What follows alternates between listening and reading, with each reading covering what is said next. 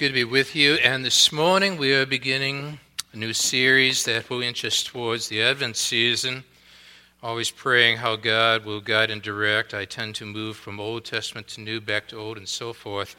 And this morning I'd love for you to find your way in your Older Testament, having completed the book of James now, to the book of Habakkuk.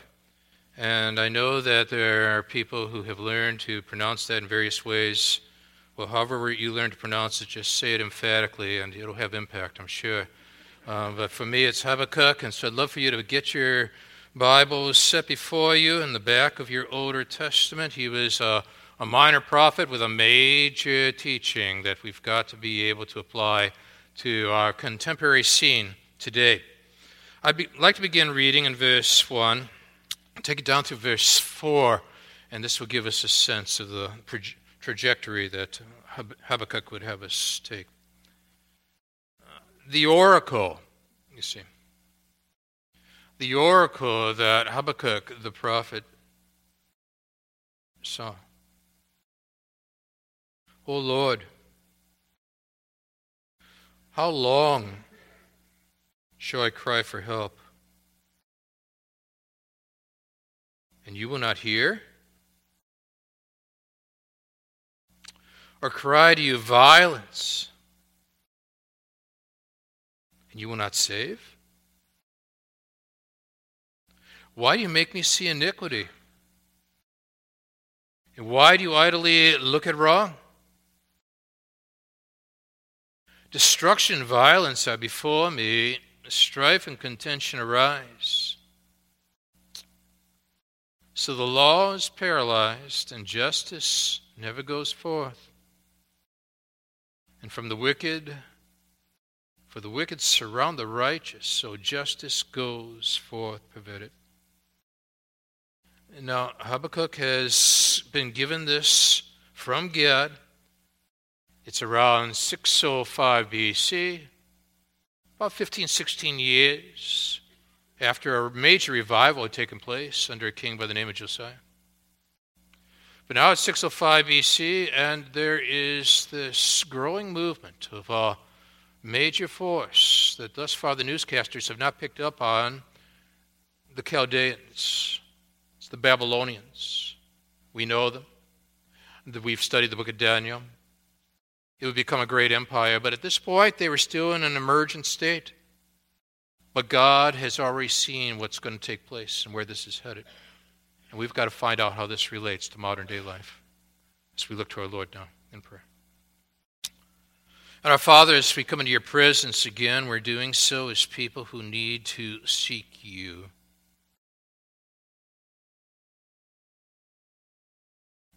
Your holiness, righteousness, grace. We live in a world of seekers, but people tend to be seeking something other than you. They look for substitutes rather than the sovereign God who sent Jesus to die for our sins. Pour your Spirit on us. If there's any, Father, in these services today, tonight, that find themselves spiritually curious at this point in time, but haven't put faith and trust in Jesus, speak to that heart. Show them you've been seeking them out. Draw them to you.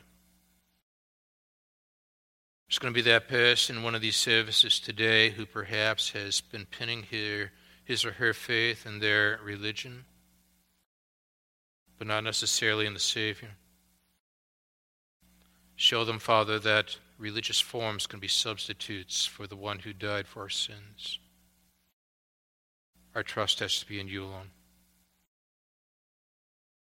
On this Lord's Day, as we collectively gather together in all these services, as this family of faith now seeks you. Again, in these moments together, praying that you would warm these hearts, that you would engage these minds, and that you would shape these wills. Come here, Father, to see Jesus, him only. Praying these things again now in Jesus' name. Amen. It was at the end of one of the board meetings in recent days. I was driving home praying, asking God, what next book should we be looking into together as a congregation? Sat down with my smartphone and pad of paper and so on because I wanted to turn on the news and catch up on what was happening in the course of the day. Megyn Kelly was on at that point, and a rather intense man that some of us are very aware of was being interviewed. Sheriff David Clarke. Now, Sheriff David Clarke has become something of a national figure as he's being interviewed again and again and again with regard to his take upon what's happening in the cities across the land and the effect it's having upon the police and other forms of authority. A graduate of Concordia, summa cum laude, now the sheriff in Milwaukee County, some were told, contemplating a run for mayor of the city. He's a man who's obviously an individual who's been seeking God. And as he seeks God, he began to talk about the issues of the hour using terms that were synonymous, if not identical, to the words of Habakkuk. Because he said, I have this burden on my heart. As he looks around at the sanctuary cities and shootings that have occurred, and as he's being posed questions with regard to violence and riots that have broken out in the past months and year, he uses the word violence repeatedly. And then captures my attention by noting how, in his estimation, justice has been paralyzed. And when I hear the word burden, and when I ponder the word violence, and when I see him link together this whole idea of justice and paralysis, I know that God is showing us what comes next. Habakkuk. Because in 3 succinct chapters, what Habakkuk does is that he deals with these issues that the good sheriff has been identifying. Issues that some might have viewed as, because written in the Old Testament, were time-bound, but in reality are timeless. And these words are timely. What I want to do with you is to explore this book together leading up to Advent. We're going to look very carefully at what happened here. What's going on here? There's a national decline being described here. It's 605 BC, and militarily Judah has been compromised. Spiritually, it's in a decline, and yet just 16 years earlier, there had been a tremendous revival.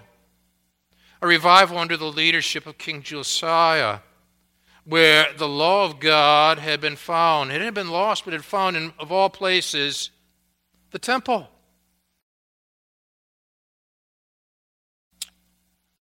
But 16 years have gone by, and now Habakkuk is so burdened for the decline he's seeing, regionally, nationally, globally.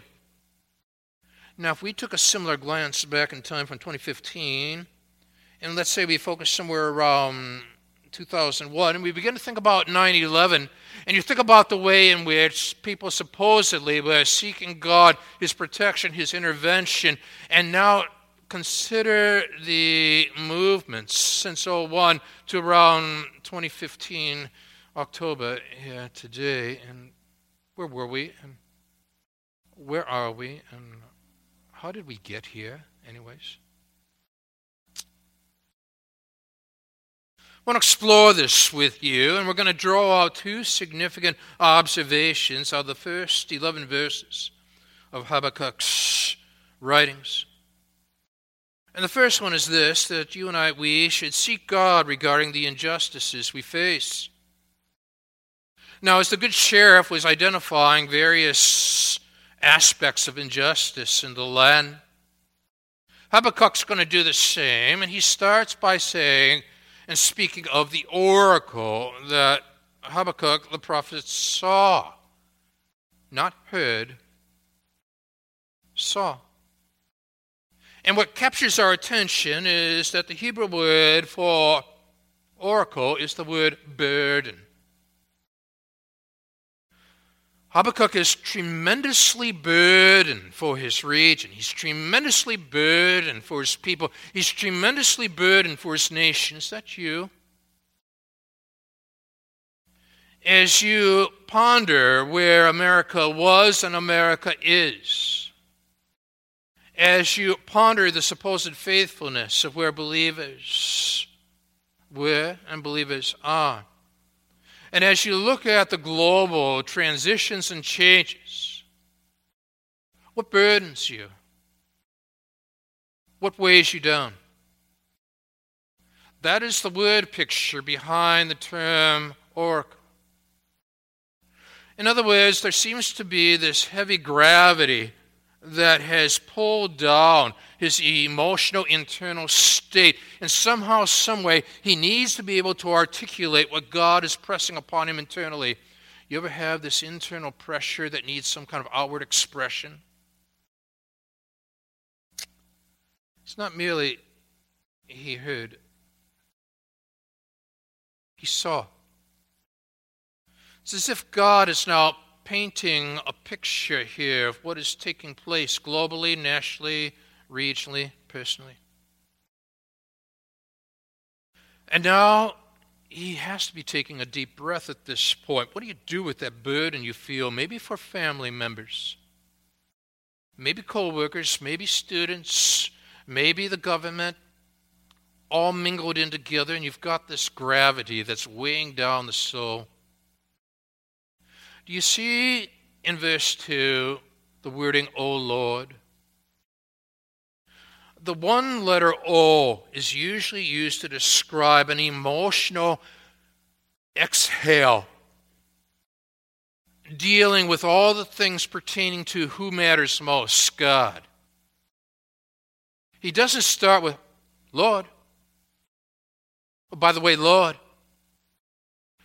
What he's got to do now with this weight is exhale it. And so he gives you that sense of, oh, you see. You ever been there? Notice that the next word is capitalized. It's all capital letters, capital L-O-R-D. This was the covenantal name, the relational name that God had established as he revealed himself to his people. Do you have that relational connection with God through the finished work of Jesus Christ? If so, you've got something to do with the ohs of life.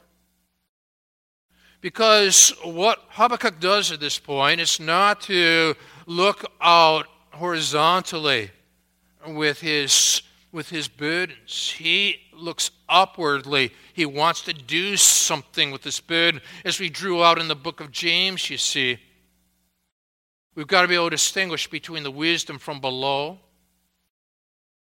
and the wisdom from above, and draw the wisdom from above and apply it to the issues from below.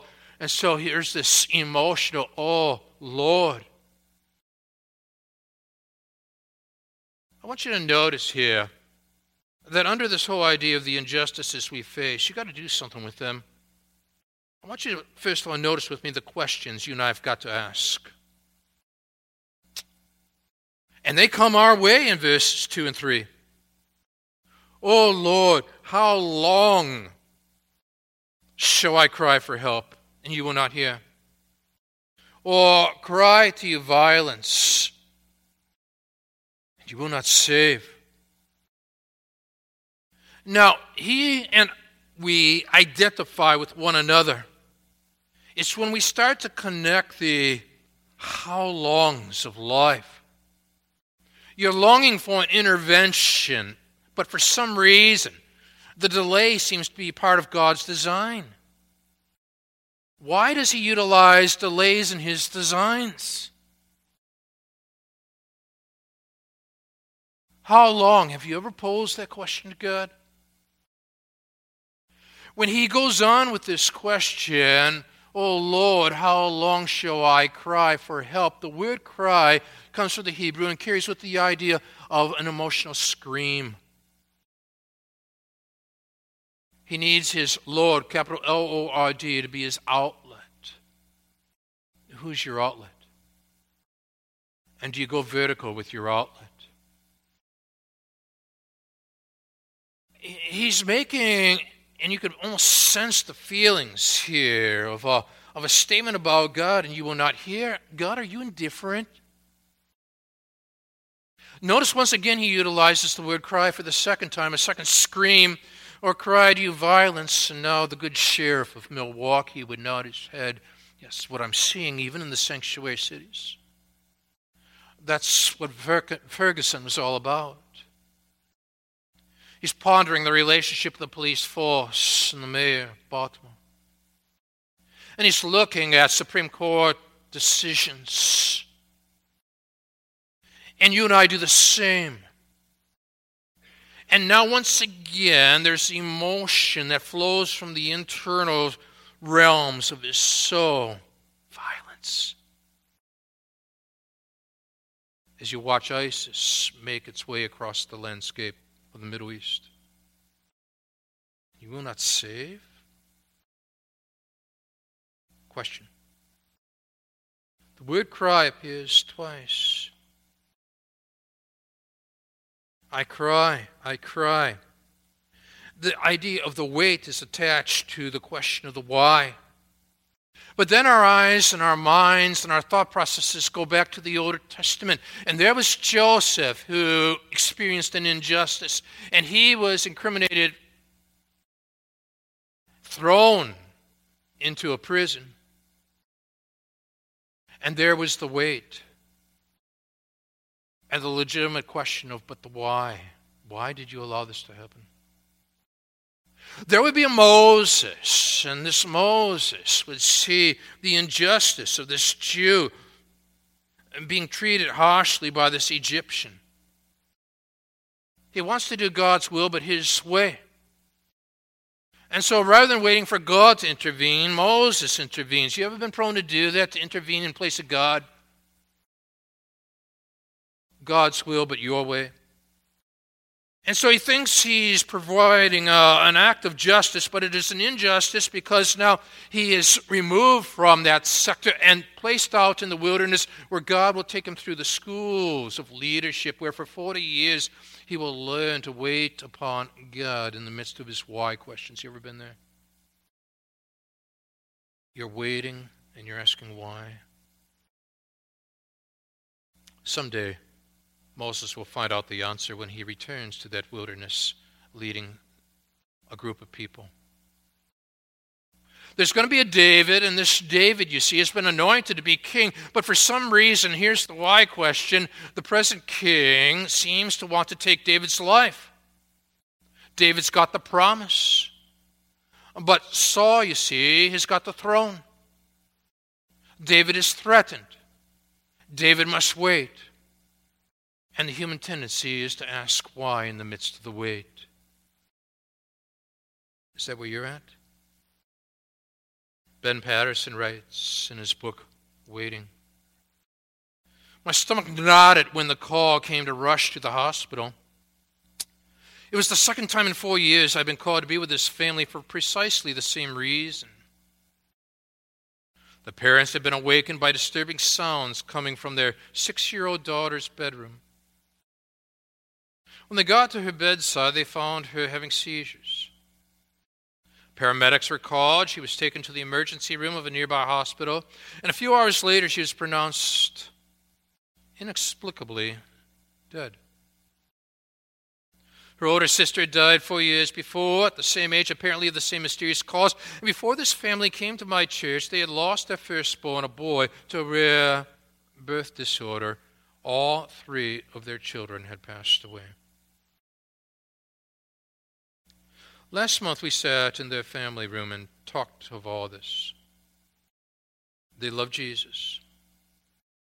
They're sensitive, thoughtful, even quick to laugh. They had been wonderful parents, and they have no doubt that their children are now in the arms of their Heavenly Father. But their questions have more to do with themselves. The why question.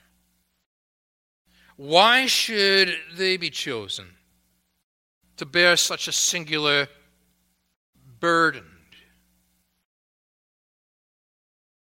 As Habakkuk exhales with his burden.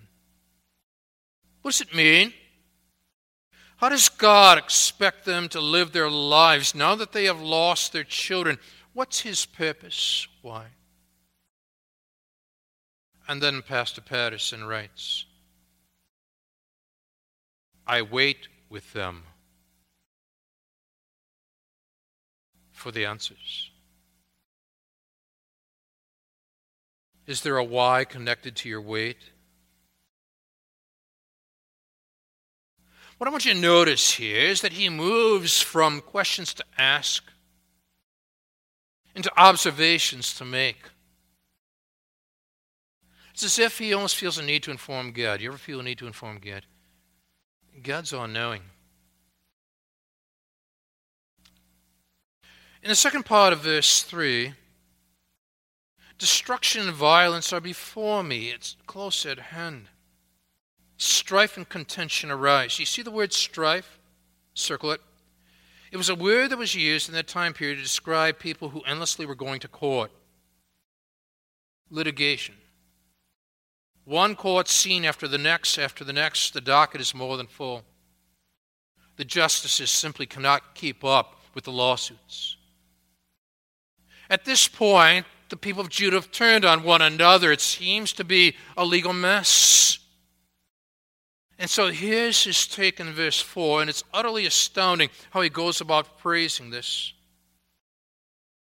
So the law is paralyzed. The word law there is Torah, which carries with it the idea to instruct or to direct. The law is paralyzed, and justice never goes forth.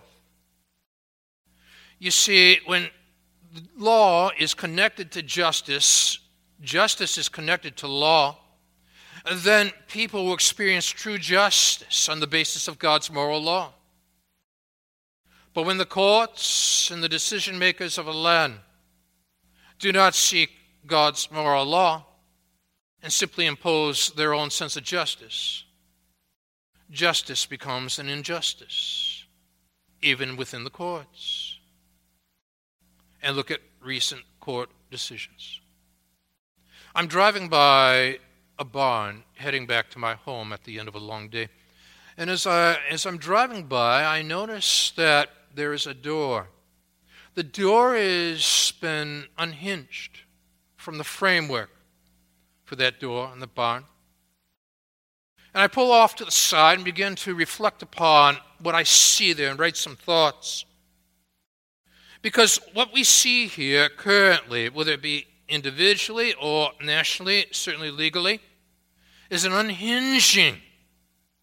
Just as that door was unhinged from the structure of the bond, so justice has become unhinged from the absolutes of God's law.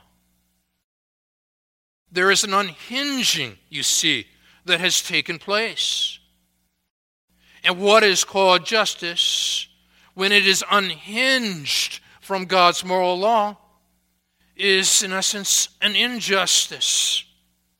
And so when Torah is paralyzed, justice therefore never goes forth. Don't assume just because it's called justice, therefore it is justice.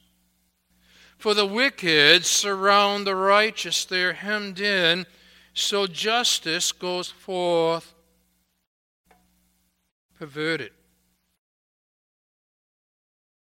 R. Kent Hughes was a pastor of College Church of Wheaton, a close family friend of us. He tells the story of an art enthusiast in New York. And this man, who was an executive, had on the walls of his office this incredible collection of etchings, including one of the Leaning Tower of Pisa.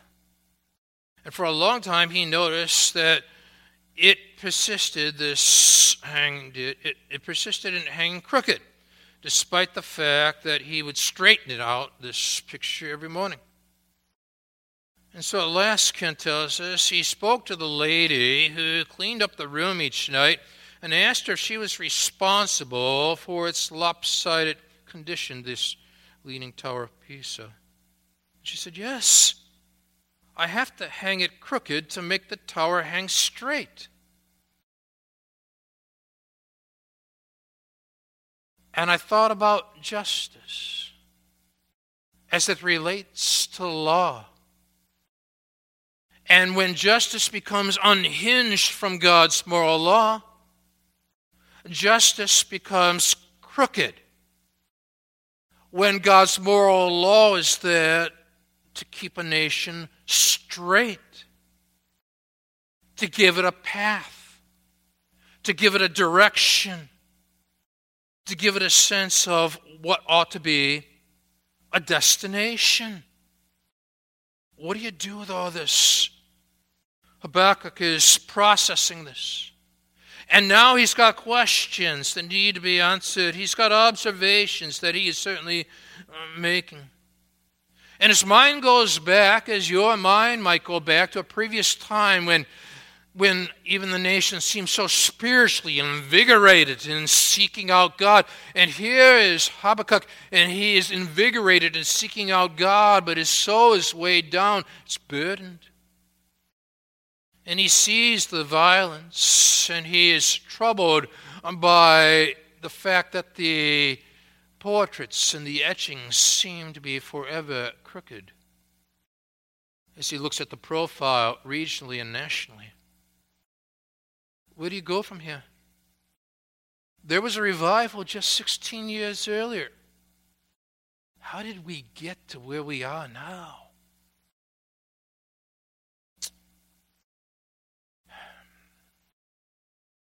Well, there's a second observation. A second one he wants to draw out for us. That not only should we seek God regarding the injustices we face in verses 1 through 4, but secondly, we should seek God regarding the intervention we need in 5 through 11. And so now we look very carefully at the key verse of this entire section, verse 5. And now God speaks to Habakkuk after Habakkuk, with this why-wait tension, has been speaking to God. But he does so relationally. He said, "O Lord," not merely, "O God." Now, God breaks in, and what God says is, "Look among the nations," and it is plural. And see. Now, would you do this for me? Would you draw a line between verse 3 and verse 5? And I want you to see how the look-sees of verse 3 correspond to the look-see of verse 5. Habakkuk is seeking God, and, "O Lord," he goes on to say, "why do you make me see iniquity? Why do you idly look at wrong?" This is Habakkuk's take on God. And now God flips it and says to Habakkuk, "Look among the nations," but it's plural. "And see," plural. "Wonder and be astounded," plural. Why plural, Gary? What God is doing at this point is saying that this message is more than just for Habakkuk. It's for all who put faith and trust in the sovereign God and are able to call him Lord, capital L-O-R-D. It's plural. It's for all believers of all time. And now what he challenges you and me in the midst of watching the movements of an ISIS and pondering the global tensions. Look, in response to Habakkuk's challenge to God, look. Look among the nations, plural. Look beyond your own nation. See, in response to Habakkuk's challenge to God to see. Wonder and be astounded. Now you look at that. And as you look at that, what you've got to see is what he means by see. And you've got to look into what he means by look. And now your mind rapidly moves forward to that point where, subsequent to the death of Jesus Christ, this tomb is empty. Simon Peter and that other disciple, he doesn't want to name him, but it's himself, John, they rush to this tomb. Both of them were running together in chapter 20, but the other disciple outran Peter, reached the tomb first, and stooping in to look in, he saw the linen cloths lying there. The other disciple in verse 8, who had reached the tomb first, also went in, and he saw and believed. And now what God is challenging believers to do is to consider the greatness of the wonders and the greatness of his accomplishments. And be astounded, because as he goes on to say in verse 5, for I am doing a work in your days, plural, that you would not believe if told. And the Apostle Paul seized on that when in Acts chapter 13, verse 41, arguing for the resurrection of Christ, looks at religious unbelievers and says, look, you scoffers, be astounded and perish, for I am doing a work in your days, a work that you will not believe, even if one tells it to you. And he's quoting now Habakkuk as he's arguing with weight for the significance of resurrection. And now you bring the resurrected Savior into the intense burden heart of a sheriff. And you look at the burdens and you look at the violence, you see, and you ponder the injustice of the supposed justice. And then you take a step back and remind yourself, but God's involved. He's there. I am doing a work in your days that you would not believe if told. Beware of the undercurrents behind and beneath the currents that are so visible. A Caesar Augustus makes an edict. Everybody is to go back into their own settings to be registered. And a Joseph and a Mary make their way back to a town of Bethlehem that would be prophesied of 8 centuries prior. I'm doing a work in your days that you would not believe if told. And what God is now doing at this point then is he's stirring you and stirring me to consider God's amazing work as the Apostle Paul challenged the religious unbelievers to do subsequent to resurrection. And now as Habakkuk is being challenged to do by the sovereign God. And God has got the political, the cultural, the social, the personal, and all the various dimensions of life woven together as you and I ponder that unhinged door leaning against a barn. And we're saying this world is becoming unhinged. And I look at my own personal experience and I feel like I'm becoming unhinged. I need a work. I need God to work and reconnect what has been disconnected. And then God says this, and we're utterly astounded. In verse 6, he says, for behold, he's such a visual speaker, our God is. For behold, I am raising up the Chaldeans. And now Habakkuk is saying they haven't been a big issue. Until he checks the various newscasts and realized that what the Chaldeans have done is already seized Nineveh, which had been the capital of Assyria, and furthermore, in the battle of Carchemish, had basically defeated Egypt and now making their way towards Jerusalem. And he's saying, but Jerusalem, that is the promised city by the great promiser himself, God. You are going to use unbelievers as part of your plan? For behold, I am raising up the Chaldeans. And there's the second part of this intervention. Because you note not only God's amazing work, but furthermore, God's unlikely workers. Look at the instruments that he's using here. Not believers. Unbelievers. And now, not only do you look historically, but futuristically, all at the same time, connect to the present, and you watch what's happening and unfolding in the Middle East and the confusion that's taking place. And you ponder the various court decisions and the moral confusion that seems to envelop like a fog upon this nation. And then he adds, for behold, I am raising up the Chaldeans. Why not the Jews? Why not just stir us to a Josiah moment? He's raising up the unbelievers here to discipline the believers, the supposed believers. And then describes them, that bitter and hasty nation who march through the breadth of the earth to seize dwellings not their own. Sounds so 2015. They're dreaded and fearsome. Their justice and dignity go forth from them. And you circle that word justice, and what did you find in verse 4?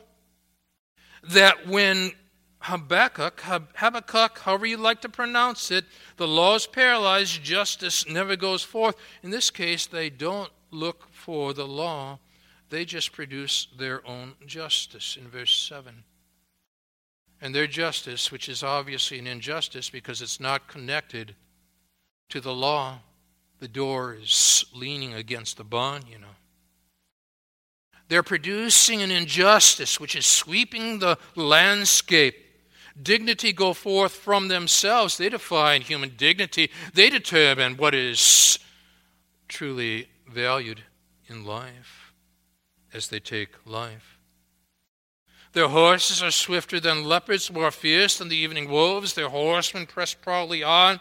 Their horsemen come from afar. They fly like an eagle, swift to devour. They all come for, and there's that word now for the third time in this section, violence. As the good sheriff leans back and ponders it. They all come for violence, and all their faces forward. They gather captives like sand. And right when you think that the political leaders throughout the world might be able to come together, develop a plan to be able to address this scourge on the landscape, how are these people described? At kings they scoff. They scoff at authority because those who have authority lack power to be able to do what needs to be done. And at rulers, what do? Such people that devour the landscape.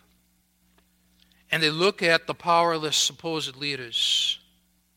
They laugh. They laugh. But the psalmist in the second psalm of verse 4 says, he who sits in the heavens laughs.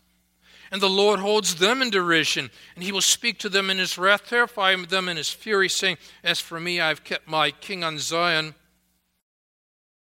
my holy hill. As Peter and John look and see, the grave's empty. And the heavens laugh at the laughter from below. And the laughter of the wisdom from above is greater than the laughter of the wisdom from below.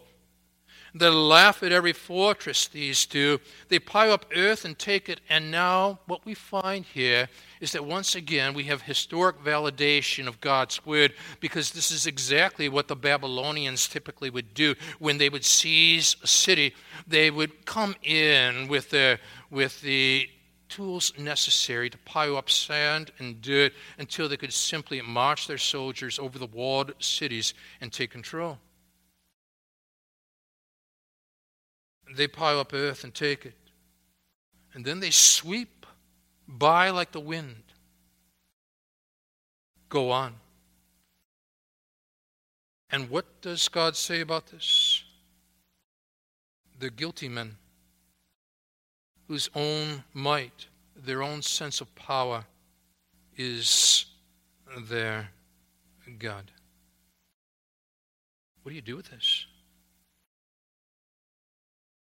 You look at the cross where God used unlikely workers, a Caesar Augustus as it relates to Christ's birth, a Herod or a Pontius Pilate as it relates to Christ's death. And you challenge people in your network of relationships. Look. See. Wonder and be astounded. For as God put it, and as the Apostle Paul would quote it, I am doing a work in your days that you would not believe if told. And you don't disconnect the first coming from the second coming any more than you disconnect law from justice. You simply connect, look and see, and point others to the one who on the third day rose from the dead, who addresses the injustices, who provides the intervention in first and second comings, and speaks to the weighed down heart of a sheriff whose burden, who sees violence, and he struggles with the paralyzation of the justice system. God's not done yet. Look, see, and share the good news of the risen Savior. Let's stand together. And we already see how contemporary a 605 BC writing can be. Because your word's not time-bound. It's timeless. And it's relevant to all times. Personally, Father, we pray now for those people who are in the wait why mode. And they've been waiting and they're crying out to you, how long?